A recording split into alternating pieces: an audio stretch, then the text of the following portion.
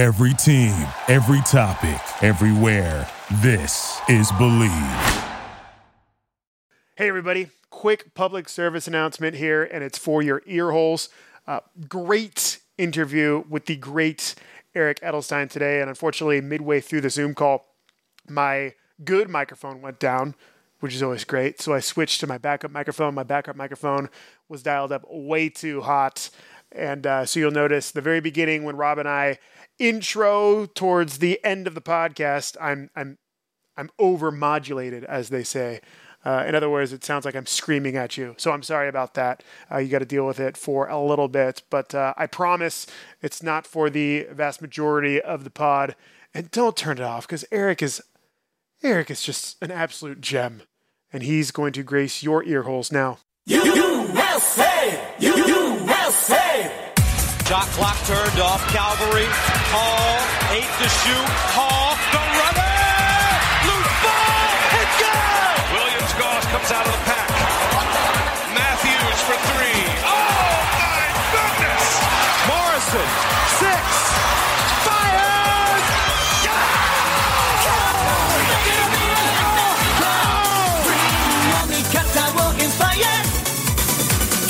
It's time for Zag's Hoop Talk with Jack and Zag on the Believe Podcast Network. Oh, wow. Here's Jack Ferris. They found mold in my apartment? And Rob Zachary. All I was thinking about is, like, how do you know which things to use to wipe?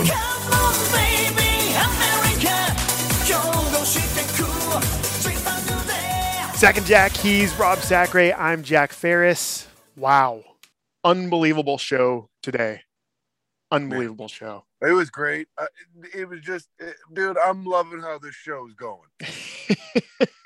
Eric Edelstein. We got ghost hunters. We got comedians and actors. Where are we heading towards this show? Eric Edelstein, unbelievable guest. If you don't know that name, Google it, and you'll immediately be like, oh my God, that guy. I've seen him in a million different things. I feel like that is him. Like, yeah. He's that guy. Like, that guy. I've seen him, like you said, I've seen him everywhere. Mm-hmm. Diehard Zag fan. He was very gracious with his time, put up with a microphone failure on my part midway through the show. But he's a big dude, 6'4", 260. He's got a bigger personality, and it's all positive energy. Amen. I think that's the best way to put it. It's contagious. Yeah. He's got a great story of how he came to be where he's at, and he shares it with us. How are you doing, dude? Dude, life is great. I just got back from Montana this weekend. I love that place, man. I feel like there's no law there. Dude, people always talk about the times, like, not too long ago, 20 years ago, when there was no law in Montana. Like, there literally was no speed limit in Montana. Right. Well, I think it's still there.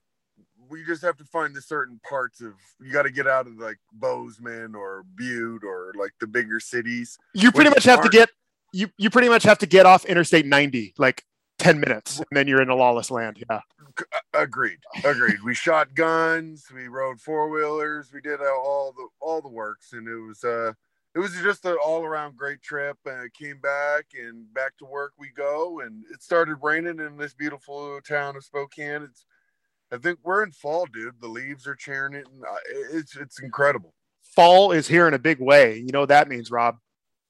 Zag basketball. Well, football is back. We're very close to Zag basketball, too. As always, BetOnline is your number one spot for all the pro and college football action this season. With a new updated site and interface, even more odds, props, and contests, BetOnline continues to be the number one source for everything football. Head to the website or use your mobile device to sign up today and receive your 100% welcome bonus. Does it get bigger than 100%, Rob? 110. 110. Unfortunately, that they're not offering that, just 100. You're going to have to do. That's double your initial deposit just for signing up. Don't forget to use promo code NFL100, NFL100. BetOnline, your online sportsbook experts. Yeah, dude, it actually rained here in San Francisco yesterday, which is good. It needs to rain on the West Coast even more. I feel like it rains in San Francisco every day with hippie tears, but what do I know? Anyway. Yeah, dude. What was I had a dream about you last night. I don't know how to respond to that, Jack. I had a dream that we were trying to record something, but like the Wi-Fi wasn't working and we were like up against the gun. That's my nightmare every time we record. Like it gets dropped off. I'll be honest with you. I just pressed pause. We just finished real time. This is behind the curtain a little bit. We just finished recording with Eric. We went an hour and I pressed pause record. Usually I end it and start a new record. So I'm hoping to God I didn't just delete the record. I don't think I did. We'll find out, won't we? We will find out. That would, dude. Honestly, when we do this show, that's my biggest fear. I'm like, just let's not have any technical difficulties. Yeah, I'll deal with wardrobe malfunctions over technical difficulties anytime. Rob is Superman. He's joining us now. Not only is he a father of 3, he owns his own business. He's joining us now from his car from a job site. How much actual manual labor are you doing today, Rob? Not so much. I'm in the piece of equipment. I got one of my guys running it while I'm doing this, playing patty cake with you. Good. I appreciate the patty cake. Should we hand it over to Mr. Eric? Yes, sir. From the corner! All right, Eric Edelstein, a.k.a. Big Ed, a.k.a. A Hollywood legend. Right? He just starts laughing. I mean, Eric, it's funny because anyone who has gone to Gonzaga has heard the name Eric Edelstein, a guy who really made it in Hollywood. You can be modest all you want, but Rob, if you look at this guy's IMDb, just TV shows alone, who else can say they've been in Workaholics, New Girl, Modern Family, Arrested Development, Brooklyn Nine-Nine, Shameless, Emmy. That's just on the TV side of things. Not to mention like Parks and Rec. Welcome, Eric. I can't believe it's so good to be here, friends. I just love it. It's an honor to be here, man. Oh, man. Thank you so much for being on this. Jack, I got to ask him a question real quick. Yeah. Out of all the shows you've been a part of, and I know we're about to dive in right away, what was your favorite cast to be a part of? Oh, man. That's a challenge because surprisingly, I found more often than not people down here are awesome. But I think in terms of the cast, the most fun I had was New Girl because that's my best buddy, Jake. And he's like one of my, when my Gonzaga friends and him all hang out, they all get along because they're real similar. But anytime you get to work with your friends, that's the most fun ever. And then also when I did Jurassic World, that was my second gig I got to do. Right, you were. Oh, yeah, I got eaten, man. Oh, my God. But, like, you want to talk cool. I did 4 episodes of Parks and Recreation with Chris Pratt. Now, this was gut Chris Pratt before he got abs and before he turned into an action hero. This was Jack Ferris Chris Pratt. Amen. And then getting to work with him on Jurassic World was so fun because I'm like, well, let's see how he is. I mean, he's from a small town in Washington. He loves Gonzaga. I'm like, he's probably got movie star stuff going on. I had one day, I was like, what are you doing, buddy? He's like, no, come over. And I was just like, it was so cool to see he was still the same guy. And then also I felt a lot more comfortable dying on screen when it's somebody I'd done a bunch of work with before. But I just always pinch myself down here because what I've realized is if you keep working down here, these like star types, 9 times out of 10, they're so cool because they just don't want to have you back otherwise. Right. And when you think about that person, that person doesn't work much anymore. I wonder what. A lot of times they're a jerk. So they're allowed to be a jerk on their first show for 100 episodes or whatever, just because they have to endure it. But it gets harder for them to get hired because people just don't want to be around it, and people don't want to be somebody that's not cool to the crew or is late. So more often than not, people are really awesome. And then I love because now everybody knows Gonzaga, and they always kind of can't believe because they'll want to talk about training or they went to Yale drama or NYU, and I'm like, man, I went to the Martin Center. I announced basketball games. That's the best improvisational training you can do on the planet. It's like, hold on, what? And then they're confused, like, hold on, how are you the play-by-play announcer for Gonzaga? Like the student, I'm like, they didn't have a TV deal. It was me, and it got to be pressure, and it was amazing. But it's a funny educational experience for learning how to act. I do want to get into that origin story, but first, did you ever watch a Gonzaga game with Chris Pratt? And I guess at that time it would have been Anna Faris, right? No, I went out to a couple dinners with them, and she went to University of Washington. Oh, she went to UW? She went to University of Washington Drama School, which is like one of those intense drama schools. And I was just like, Gonzaga, we won the rivalry. Let's go. Let them know. That's it. You have to, Rob. You have to. And then I was just so damn proud when you were down here playing for the Lakers and after Rony, where I'm like, man, we got this Gonzaga Laker pipeline going on now. And I'm like, Los Angeles, Spokane, represent. Amen. That was like 5-6 years ago, and at that time, it felt like that was as good as it was going to get for Gonzaga, right? I mean, I would have taken it because I mean we had only Stockton when I first got up there, and it's amazing to see where it is now. But that was also a big part of the beginning because you just saw there was a certain kind of Gonzaga player, and NBA coaches loved having him. Born in Maryland. Yeah, I was born on a Navy base there, and then I lived in Alameda. In Memphis, and then my dad moved to Vancouver, Washington, worked for Hewlett Packard when I was 4. Okay, so were you military brat up until 4? Just till I was 4, okay. Yes. And then my dad got out and wanted more stability and wanted to work for Hewlett Packard. My dad was like a naval aviator and navigator and flew through the Bermuda Triangle for years. And sometimes I'm kind of lucky to be here. So were you as goofy around your dad as you are around everyone else, or like how was that dynamic? That's the key. If you make them laugh, and even if my dad would be trying to get me in trouble for doing something, but if you can make them laugh, the trouble doesn't come.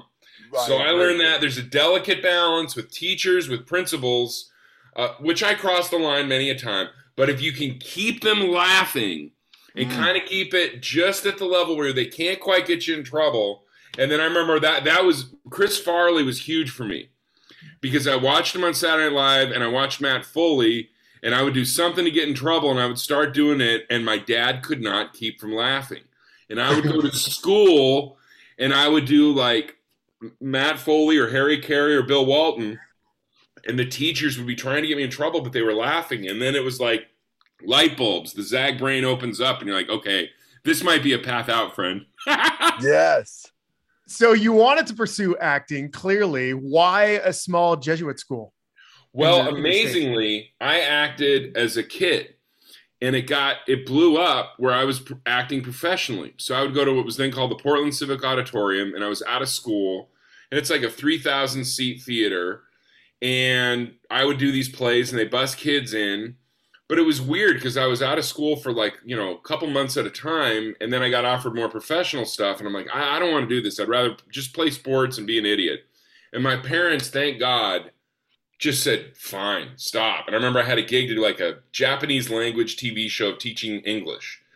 And it was real money, and bless my parents' heart, and for people listening at home, because they'll always call and ask about, hey, my kid wants to act, and we're thinking about moving to LA, and we just wanted to pick your brain.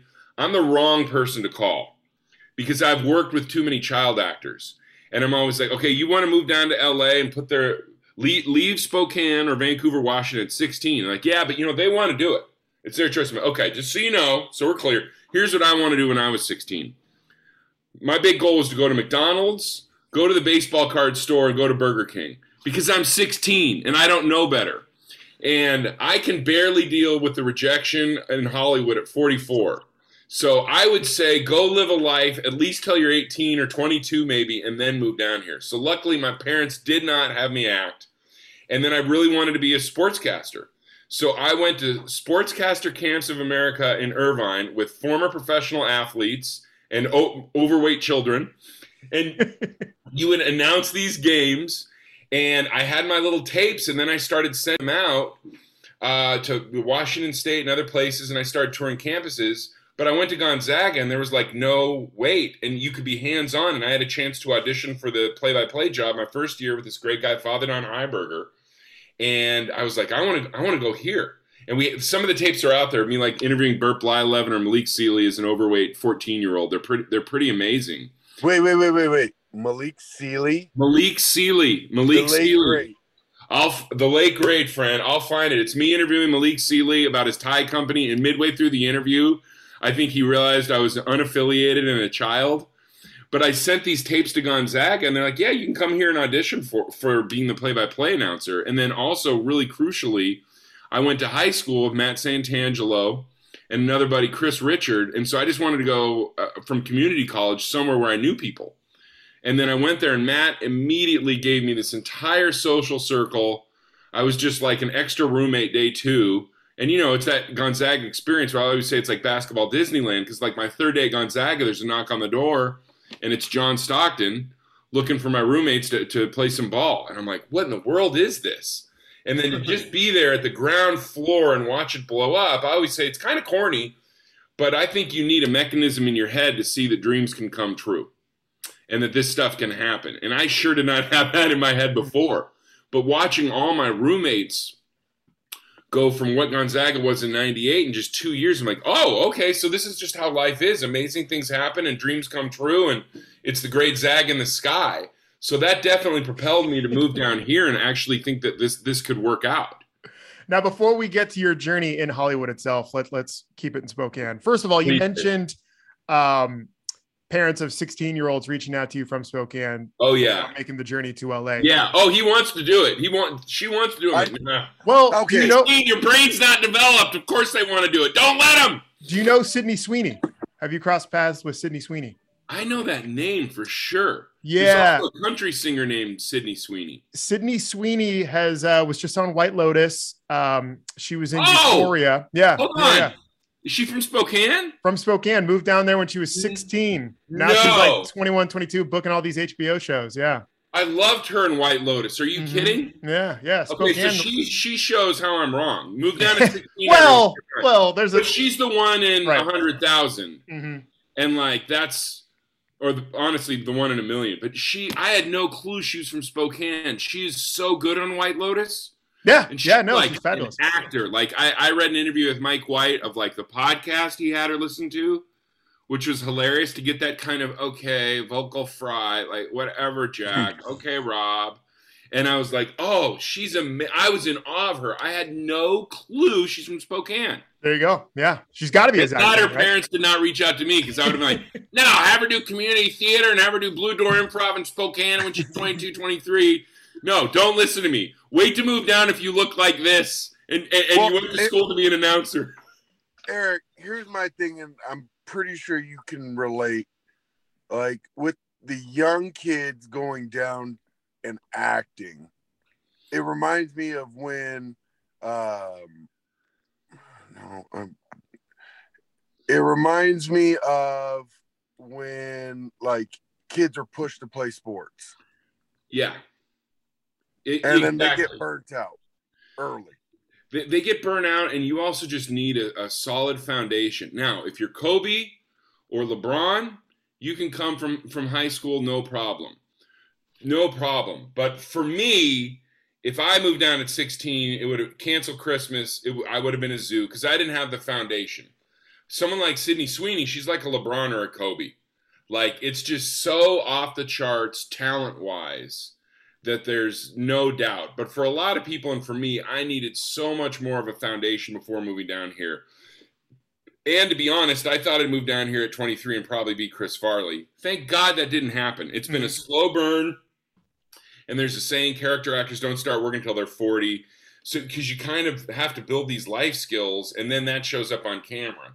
But yeah, it's exactly that. You want more of a foundation, unless you're just a transcendental talent like LeBron James or Sydney Sweeney from Spokane, because you just everything you use and you learn is kind of a weapon in your arsenal. And also, the main thing I say for parents moving down here, for the parents of a 16-year-old that aren't Sydney Sweeney, it is an insane level of rejection to this day.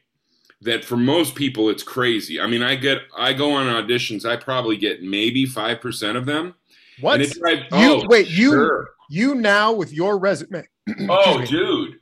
Well, get 5%. There's a hell of a lot of people with bigger, better resumes than me, or also there's getting typecast. Yeah. So I did this movie called Green Room. Yes, you did. Yeah, where I play this horrifying Neo-Nazi. Neo-Nazi bouncer. And then my trick for stuff like that, I didn't. Oh, your mind will be blown, Rob. It's one of my many great cinematic deaths. Dude, I wanted to save this. I wanted to save this. Rob, your mind. It's a terrifying movie too. It's a great movie. It's the best movie I've been a part of, and it also is the one that like proved I could act. But after that, I had directors that were trying to get me hired for comedy, and they're like, "We're really getting pushback because all they know you from is Green Room." Yeah. And I'm like, "What?" So then that becomes a new obstacle you have to prove yourself with. So it's constantly doing stuff like that. So that's easier to do as a 40-year-old than a 16-year-old, because once doors started getting slammed in my face, where they're like, "Well, they just see you as a dramatic actor," and they're scared. I'm like, I'm from comedy. I'm from improv. And they're like, and you overinflate that people have seen Parks and Rec or Curb Your Enthusiasm. Like, if they just see you as a neo-Nazi bouncer going like this the first time, so then it just becomes redefining that, and I'll do a bunch of weird shorts, and I say yes to all kinds of stuff to break out of that mold. So, I did this wonderful comedy called Family that's kind of under the radar. But the director told me, she's like, "Yeah, you're the hardest one to get approved right now because they just think you're the neo-Nazi from Green Room." If you haven't seen Green Room, do yourself. Oh, yeah. So that's why I say, like, you do all these auditions, and my wife lives and dies with it more than me, because she's like, "Did you hear about that one? You were so good." I'm like, "Babe, it's already out of my head." So the best way I approach it is like a closer in baseball. And you can't get too high. If you come in and strike out 3, awesome. Mm-hmm. If you come in and give out a home run, that sucks. But I'm going to be eating nachos in 45 minutes and forgetting about it. So that's where it's like I'm kind of wonderfully simple in some ways, and you just really have to forget. But I'm also corny, and I'm like, I'll go out for auditions that I know I'm probably not going to get, or they have offered to 3 or 4 guys more famous than I am. But it's a chance for me to go in there and make a fan. And if it's not this project, it's the next one. And it's kind of that Gonzaga way of like, man, I moved down here not knowing anyone, and I feel like I'm playing with house money, and I can't believe it all worked out. And I'm grateful where it's, so much of it is mindset, and I still like auditioning. It gets me out of the house. I don't have to do chores my wife wants me to do, and I got to act that day, and I can get better. And so often, especially because if you just look at me, I look like a big goober, but I have some words I can say. So sometimes they'll look at me like, "All right, you're not right for this idiot, but you might be right for that idiot." And it helps. So it's just all about, I'm just a big fan of saying yes to about everything. Let's jump to 1999. Your buddies go off to play rope ball, specifically Santangelo. Do you immediately make the decision to go down to Hollywood? Well, here's what's amazing is I was fully prepared and excited to keep staying in Gonzaga and broadcasting, but sometimes you got to read the tea leaves and listen to what take what the defense gives you. So when I was there was no TV deal. And so if people wanted to tune in to watch Gonzaga games, they had to watch GUTV and watch me. And before my first year there, the only people watching were people too drunk to get to the game from the dorms, and my great aunt Lillian's nursing home from the South Hill, where they were very proud there was an Edelstein announcing games. And then once Gonzaga started winning and the games sold out, we had to ratchet it up. And I was doing the stupidest comedy bits at halftime, fake interviews. And then Mike Roth brought me and said, "Okay, we don't have a TV deal. People are tuning in. Maybe ease up on the nicknames you're calling your roommates, and like try to really take this seriously, because right now you are it." And then they brought in, oh yeah. And I'm like, okay. And then they brought in 2000, a professional TV crew to mock broadcast a game with the actual trucks to see how feasible and how they would do it, because, the writing's on the wall. They're about to get a big TV deal and how it happened. So they're like, "We want you to do play-by-play, and then please pick the best of any of the GUTV students to be the color commentator, and seriously, get the best one." Well, by far the best and most talented one was a redshirt basketball player who was also a broadcasting major by the name of Dan Dickow. So I brought in Dan to be the color announcer, and then we did the game, and it was all good. And I should say back then, I was a late bloomer. My voice was a little higher than it was now. So I went in. They're like, come in after the broadcast. Come into the broadcast truck after. We'll give you notes and talk afterwards. So I just kind of quietly came in the broadcast truck, and I was sitting on the stairs, and I'm like waiting for these people to say I'm the next Chris Berman or Marv Albert. And I'm sitting there, and they don't know I'm in there, and I'm listening. And they're like, pretty good. And they're like, that one announcer is really good. I'm like,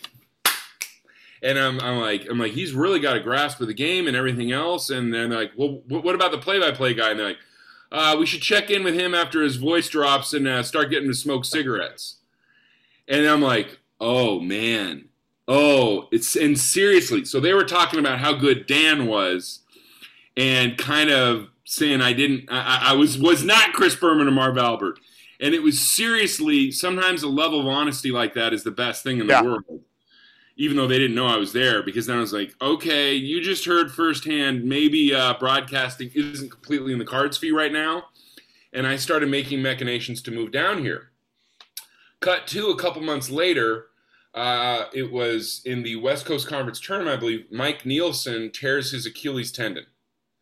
And Mike is the most positive, amazing person in the world. Rob can vouch for this. Yep. And we were sitting in the locker room with him while his Achilles was torn, waiting to get taken out.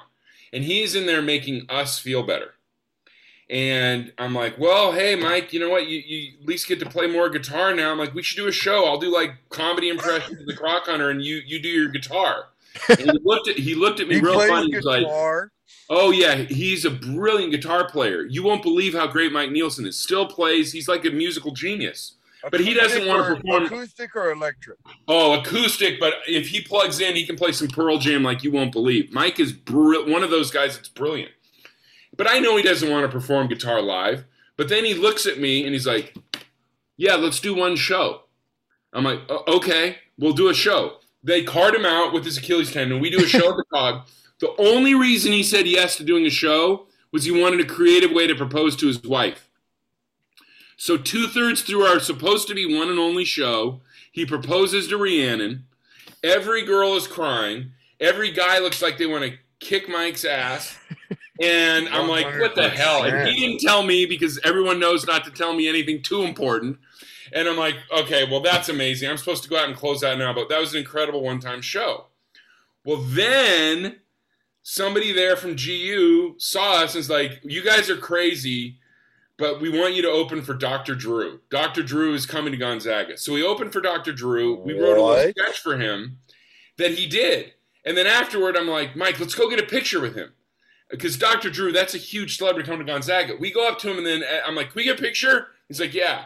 And then as I start to walk away, he's like, hey, come here. He's like, what's your story?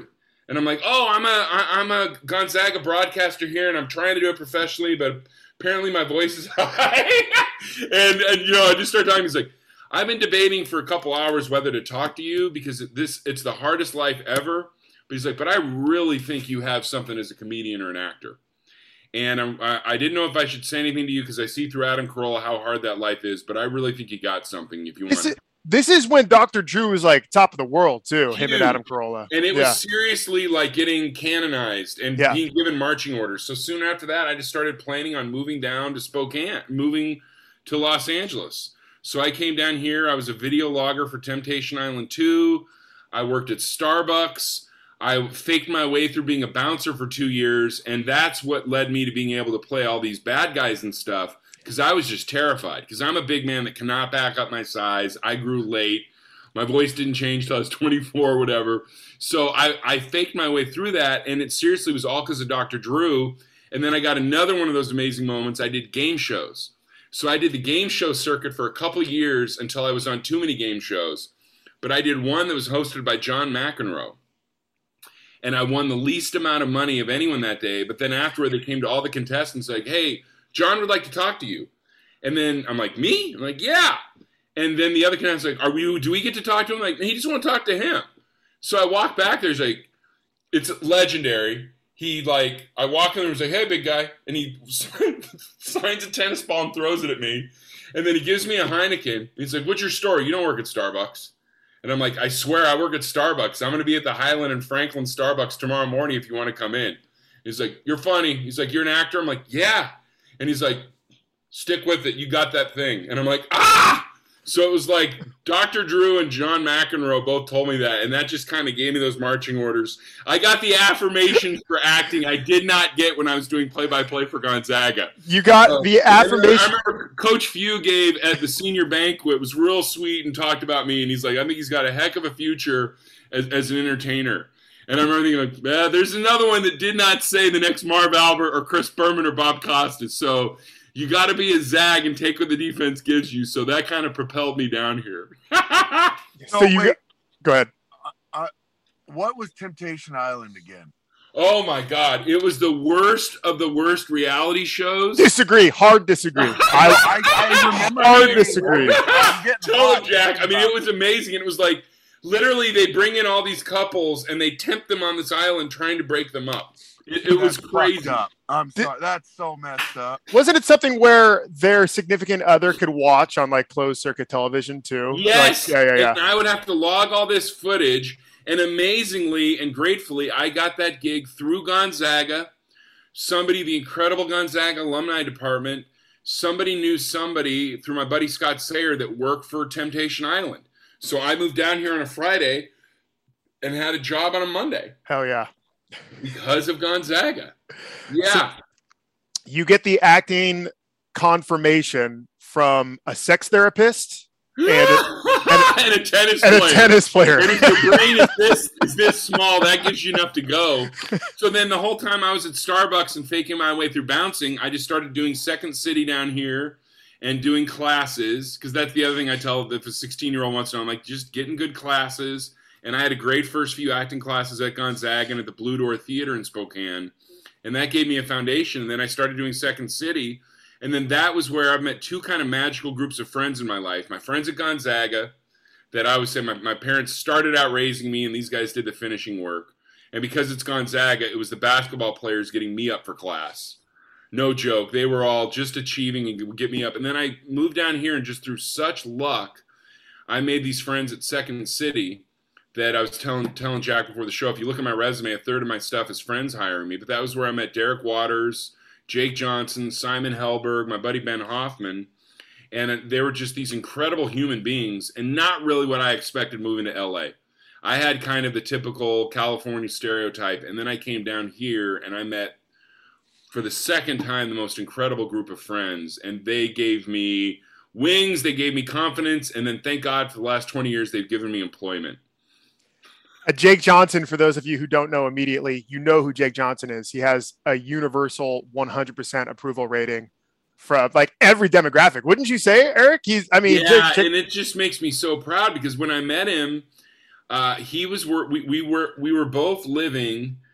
He moved in with my buddy Brian Farrell. He had moved out from New York after a tough breakup with a girlfriend, and we were living in a former 1-hour motel in Hollywood called the Las Palmas Estates. But we met and hit it off and started writing a 2-person show the day we met. So we put up our own show, and then we shot our own thing with this brilliant guy, Jeremy Connor, just on our own, called This Is My Friend. And you can watch it on Vimeo, and we're babies. And if you want to see baby Jake Johnson with a mustache. And then I came back to Spokane for some Gonzaga basketball thing, and we just had shot this thing and entered it. And Jake's like, dude, get back to LA. And he's like, everybody loves this thing we shot. I'm like, what do you mean? And he's like, every manager, agent, NBC, and FX are talking about buying it. I'm like, what? And I was working as a bouncer, and he was working at a casino. So I came back. We sold this thing to NBC, and then got agents and managers, and that was our foot in the door, and it changed our life forever. And every kind of cool gig I've gotten has come from those agents and managers. So that's why I always tell people, like, shoot your own thing, make your own fortune. And then it's just been so fun for me to watch, because just like my Gonzaga friends, like, you see Richie Fromm or Rob are unchanged after playing in the NBA, and that's how Jake is, where he's the exact same guy now. And like last week, I was rushing to get an audition because he was annoying his showrunner and creator of this new show he's on to get me into audition. When I finally got on New Girl, the creator came up to me and she's like, oh my God, thank God you're finally here. Jake has been bothering us for years. Because Jake's that kind of guy, and when he got on New Girl, he dropped off 10 headshots of the cast, and he's like, these are my friends, but they can also act. Please just bring them into audition. That's all I want. And, like, it's the opposite of what you think moving to Los Angeles, where I've found friends that are so loyal and fight for me. And I don't know. I just always pinch myself. This all worked out because it could have gone a very different way. Yeah, you could have been that actor or that's serving you at a restaurant, and they're just telling you, "Hey, this is just my part-time job. I'm really an actor." And that's the go-to at every restaurant. Everywhere. And then what I love about this town is, because I'm an optimist, I'm like, man, there's something like Mark Ruffalo was bartending into like his mid-30s. And there's dudes, a guy that got nominated for an Academy Award last year, in the drumming movie, Paul Facci. That dude had a day job in his late 60s. You hear about Morgan Freeman quitting his job as a temp in his mid-40s. So it all just kind of works out how it works out. If you stay in the game and if you're willing to keep getting better, it's kind of magical. But work hard and be kind to people. I feel like that's good advice. That's the Gonzaga way. And if that's your baseline, especially in this town, because someone that's an assistant today or a PA could be hiring you in years. And I've already had it happen where I'm like, if you're just nice to everybody and not having to worry about just being nice to people that matter, oh man, a whole world opens up for you. And I really do give all the credit to Gonzaga and for my friends up there because, I was a work in progress when I got there. And it really gave me the tools to come down here and do this. Drunk History with Derek Waters. To me, it's truly one of the more, it's a simple, brilliant idea that has worked for like 10 years now. That's what I love. and he's one of those guys where I'm like, 1 out of every 5 or 10 of his ideas is like that, where they're so brilliant. And you're like, well, and I remember him calling me about it. And then they asked me to do it for the web series. I'm like, I'm not getting drunk on camera. And then at once it blew up, and then they knew how to dangle it, and they're like, we think we're talking about Elvis. And we just I'm like, I can't have anyone else drunk talking about Elvis. But it is the weirdest, most insane job ever. And what people always ask, are you really drunk? And it's like, yes. I was never quite that drunk at Jack and Dan's, and JC had to call me a couple times to like clean up puke the next morning. So I'm not proud of that. But this is... The wives and the husbands are the heroes because my wife would put to bed a 260-pound toddler. But you get completely hammered. There's somebody in the other room fact-checking you because every single thing on Drunk History is true. It's totally fact-checked. And then the next morning, you barely don't remember anything, and it's hazy, and you just think you were awful. And Derek says every single person reaches out the next morning and apologizes. But that's one of those things that it's just a gift because it was also the same time as Green Room where I was fighting this perception of playing all these bad guys. And then at the same time, Drunk History and the show We Bare Bears came out where I play a joyful version of myself. And that kind of helped to stop the typecasting. But Drunk History is the weirdest, most fun gig there is. And it's fun when you're doing it. The next morning is difficult. That sounds like our podcast. That means you're doing it right, Rob. So did you know, for example, you did the one of the ones you did was Winston Churchill visiting the Roosevelts, right? Yes. Did you know that story or did you have to brush up on it? One I got pitched because I pitched the Elvis. They want to do something with Elvis. And they're like, well, you have to talk about him getting his badge. Mm-hmm. Then I'm an obsessed Chris Christopherson fan. I used to do Chris Christopherson on the Jay and Kevin show in Spokane. And then I pitched that story.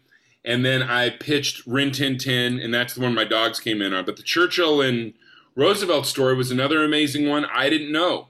And Derek pitched it to me. He knew I love presidents. I've been obsessed with presidents since I was a kid. And what there's about nothing this more. president? Kidding.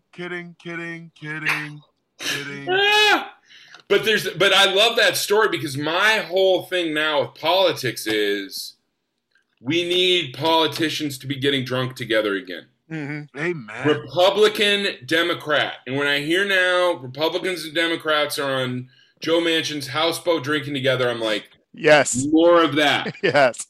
More of that. Let's get them. And the idea that Churchill and FDR were getting hammered planning out World War II, like two drunk college kids, that was exciting to get to tell that story because I do think alcohol brings people together.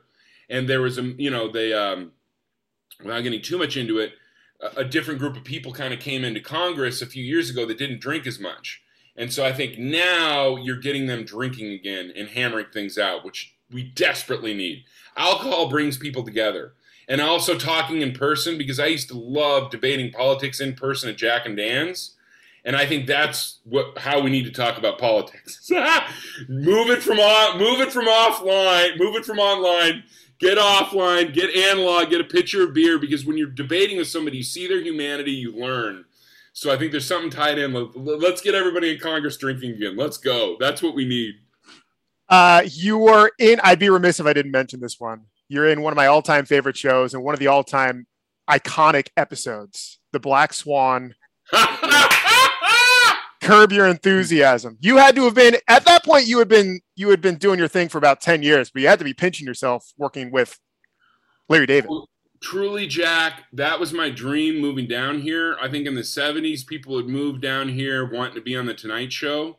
But for me, I remember I watched the first episode of Curb Your Enthusiasm with Tony Hazel in Spokane, who's now a judge, which thank God, right? We know a judge. But I watched that show, and that was my only dream, to be on there. Be on that show. And when it happened, and also people always ask how Larry is. I don't mean to give away his curmudgeonly reputation. Dude, he was the coolest human being ever. Ever. He was so kind. And to get to go in there and improvise, and I knew it was about baseball, which obviously, Gonzaga baseball hat, I love baseball. And so I will reveal something here that's just funny that I've never said anywhere. So I play a stonemason that does not like Derek Jeter, that thinks Derek Jeter's overrated. But the thing I kept saying on set that really kept pissing Larry off, and there's nothing true about this, I was just saying it in character to piss him off. I kept saying Jeter was on steroids. And it made it almost, and he's not, I just was saying it to piss Larry off, because when you're acting, you really want to do that. So I kept saying it, and I could see him getting more and more pissed off, and I'm like, I have to keep doing it. So I'd be like, are you kidding me? You got Pettit, you got Clemens, what do you think, Jeter's back there whistling Dixie? No, he's fucking juicing, man. You're like, he's not juicing, he's not on any of that, he's not all buff, he's not. And so it just kept saying shit to piss him off. But he could not have been more cool. And then the best was, this is just like, you just have to dream and visualize things. And I'm sure Rob can back this up, because, man, he top of the mountain, and you have to visualize. I started getting crazy with visualizing. And I'm like, not only do I want to be on Curb, I want to be on there with Funkhauser. I want to be on there with Marty Super Dave Osborne. And sure enough, I was there. And they don't give you a script. There's a little thing outlined, and I didn't know what to do, and I'm like, I just say this, and I'm like, here's a childhood hero, Super Dave. And I'm like, hey, what do I do? He's like, Larry will tell you everything. And I'm like, no, but I literally don't know what to do. Like, I just have this little outline. He's like, I'm like, do I just go for it? And I was like, Larry will tell you everything. And then it got really close to shooting, and it was real clear Larry was not going to tell me anything. So it started, and I did it, and it's the thing that made it in, where I just totally threatened him in a scary way. I'm like, I did Larry's mom's stone. I did Larry's dad's stone. I hope we get to yours soon, prick. And then they get done. They just yell quiet. And then I'm like, I don't know if that was it or anything. And Larry just kind of walks away, because they want to keep you confused maybe. Right. And then Super Dave just looks at me, Bob Einstein, goes, that's how you're doing it? And then he just started teasing me. He's like, you're going to get fired. He's like, that's how you're doing it? Oh, buddy, you're getting cut out. And then I did another take, and they don't really say anything. He's like, where are you from? And I'm like, Spokane. He's like, did you tell people you're on this? You're doing Curb? I'm like, yeah. He's like, you shouldn't do that. You're getting fired. And he starts messing with me all day. And every time I saw him after that, and this is a comedy here, he'd come up and grab my gut and jiggle it. And anyone else, he's like, oh, baby, you're so great. And then I went and you do ADR, where you do your additional dialogue recording, and Larry probably sat with me for 45 minutes and just talked baseball. Really? Because it is Curb Your Enthusiasm, and let's be honest, I'm an enthusiastic guy. And on set, we're having a fight, and I think he saw, like, after, he's like, this guy, there's no way for me to hide. It's my favorite show ever made. And it was my dream to be on there. And I think he kind of saw that. And I watched him, like, sit and deliberate, like, I'm going to talk to this kid. And, like, that's more often than 99% of the time, the heroes I've worked with, whether it's him or David Lynch or whoever else, and the cast of Parks and Rec was so nice. Like, they were so kind, and, like, that was the first job I did my first day on there, and Amy Poehler's like, we're bringing you back, Eric. I'm like, okay. And I gave a look at somebody that's heard that 100 times. Yeah, right. Do it. And they mean it in the moment.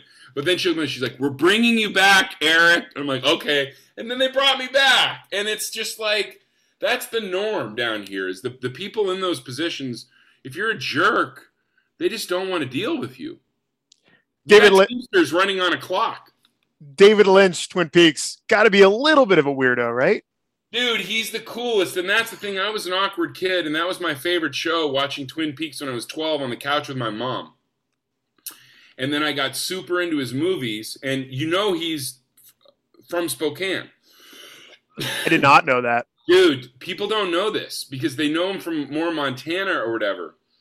But he lived his first 4 or 5 years, he was in Spokane.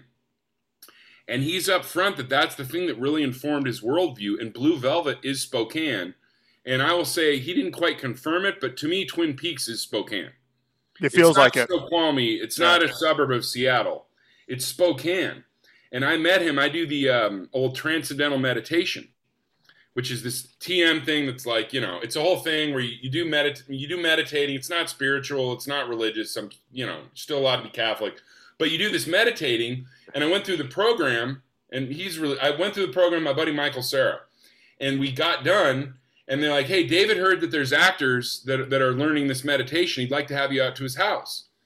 So I went to, like, his concrete mansion, and then just my total intro to him was like, hey, I'm from Spokane. There was 4 of us. I'm like, I'm from Spokane. He's like, are you kidding me? You're from Spokane? And he's like, oh, I can still smell those Ponderosa pines and hear those Air Force planes from Fairchild flying overhead.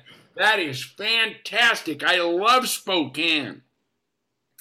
And then magically, a couple years later, I got to audition for it. And this is what I always tell people. You have to double down and triple down on being yourself. So I was in this Twin Peaks waiting room audition deep in the valley, and there's no lines to memorize. They just interview you. Yeah. And I would hear people being wonderful weirdos in the waiting room, and then they would go in and start performing.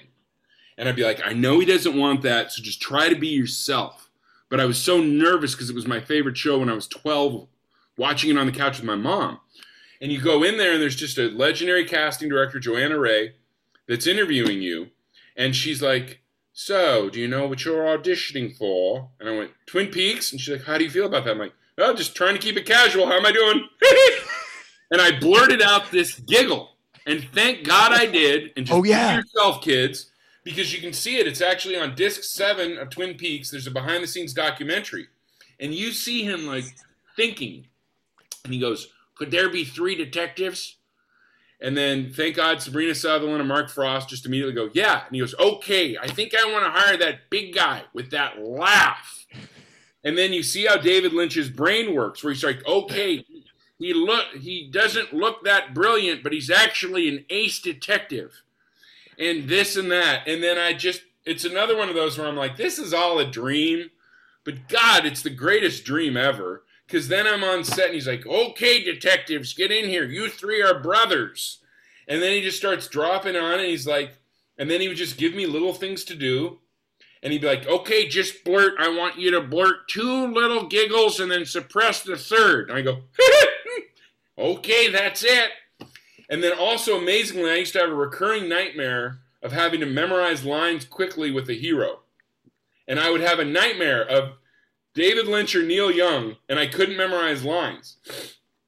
And then one day, they're setting up the lights, which means you're 15 minutes out. He's like, okay, detective, come in here. We've got some monologue for you. And I'm like, this is my literal nightmare. Oh, no, this is where it ends. This is it. And I think he immediately saw how nervous I was. And he's like, don't even worry about memorizing it. You can have the paper there. What I need you to know is your mom is lost and driving around and your brothers won't deal with her. You're the sweetie. So I need you to see your mom. And he's like, don't worry about the lines. The paper, we can have it right there. You need to worry about your mom, detective. So I was like, oh, God, okay. And then I'm like, this is my nightmare. But then one of the guys playing my brother was an acting coach. And he's like, just say the lines, say the lines. And then the paper was there, and I barely need to look at it. Hilariously, when you watch the episode, you can see the paper right there. and it just looked like a cop had written something. And Oh, really? Seriously, he's such an amazing teacher and director. And all of us, when we talk like him, we sound like we're in a cult. Maybe we are. But he would just got me over this fear. And from now on, if I have something to memorize, I just think about that moment. And yeah, all this stuff, man, that's why I'm like, I'm playing with house money. Because I got to somehow already work with all my heroes, and I can't believe it.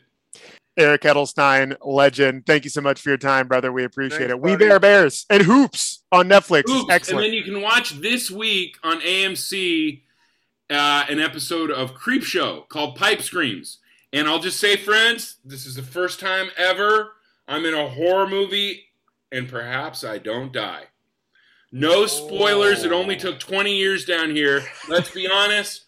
This body, this face is meant to die on camera, but we're doing the Zag approach, patience and basics, constantly adjusting, adding value. Maybe, just maybe, there's a bright new day dawning, friends. You're not the creep. No, I'm as shocked as you are. And I fought like hell to get this thing because I'm like, what? Are you kidding? Really? So watch it. It's called Pipe Screams. It aired last night. It's on AMC. Creepshow Season 2. You'll love it. Thanks, Excellent. Eric. And for the little ones out there, we have Baby Shark, and I'm Daddy Shark, and that's every morning on Nick Jr. You can't fight the song, friends. Just have a positive attitude because your kids want to see it. Baby shark. From the corner! Dude, Green Room. If you haven't seen Green Room, it's so good. Thank you so much to Eric. The guy is humble. The guy has had an unbelievable, successful career. And as he mentioned, it's just getting started. He's 44. He's going to be on our screens for quite some time. And He'll be like Clint Eastwood. He'll be like, yeah, if he's like Clint, he's got another 50 years. Clint's 91. That's insane. That is insane. So Eric's unbelievable. That's all genuine. He was just as excited to talk to us when we weren't recording, before and after. Unbelievable dude. I'm in a better mood having talked to him. I don't know about you, Rob. Yeah. I'm in a great mood, and I'm going to leave you with pretty much everything that Eric was talking about. I'm going to leave you with this quote. Your focus determines your reality. From the corner! And it's over! Gonzaga! The flipper still fits! Thank you for listening to Believe. You can show support to your host by subscribing to the show and giving us a 5-star rating on your preferred platform. Check us out at Believe.com and search for BLEAV on YouTube.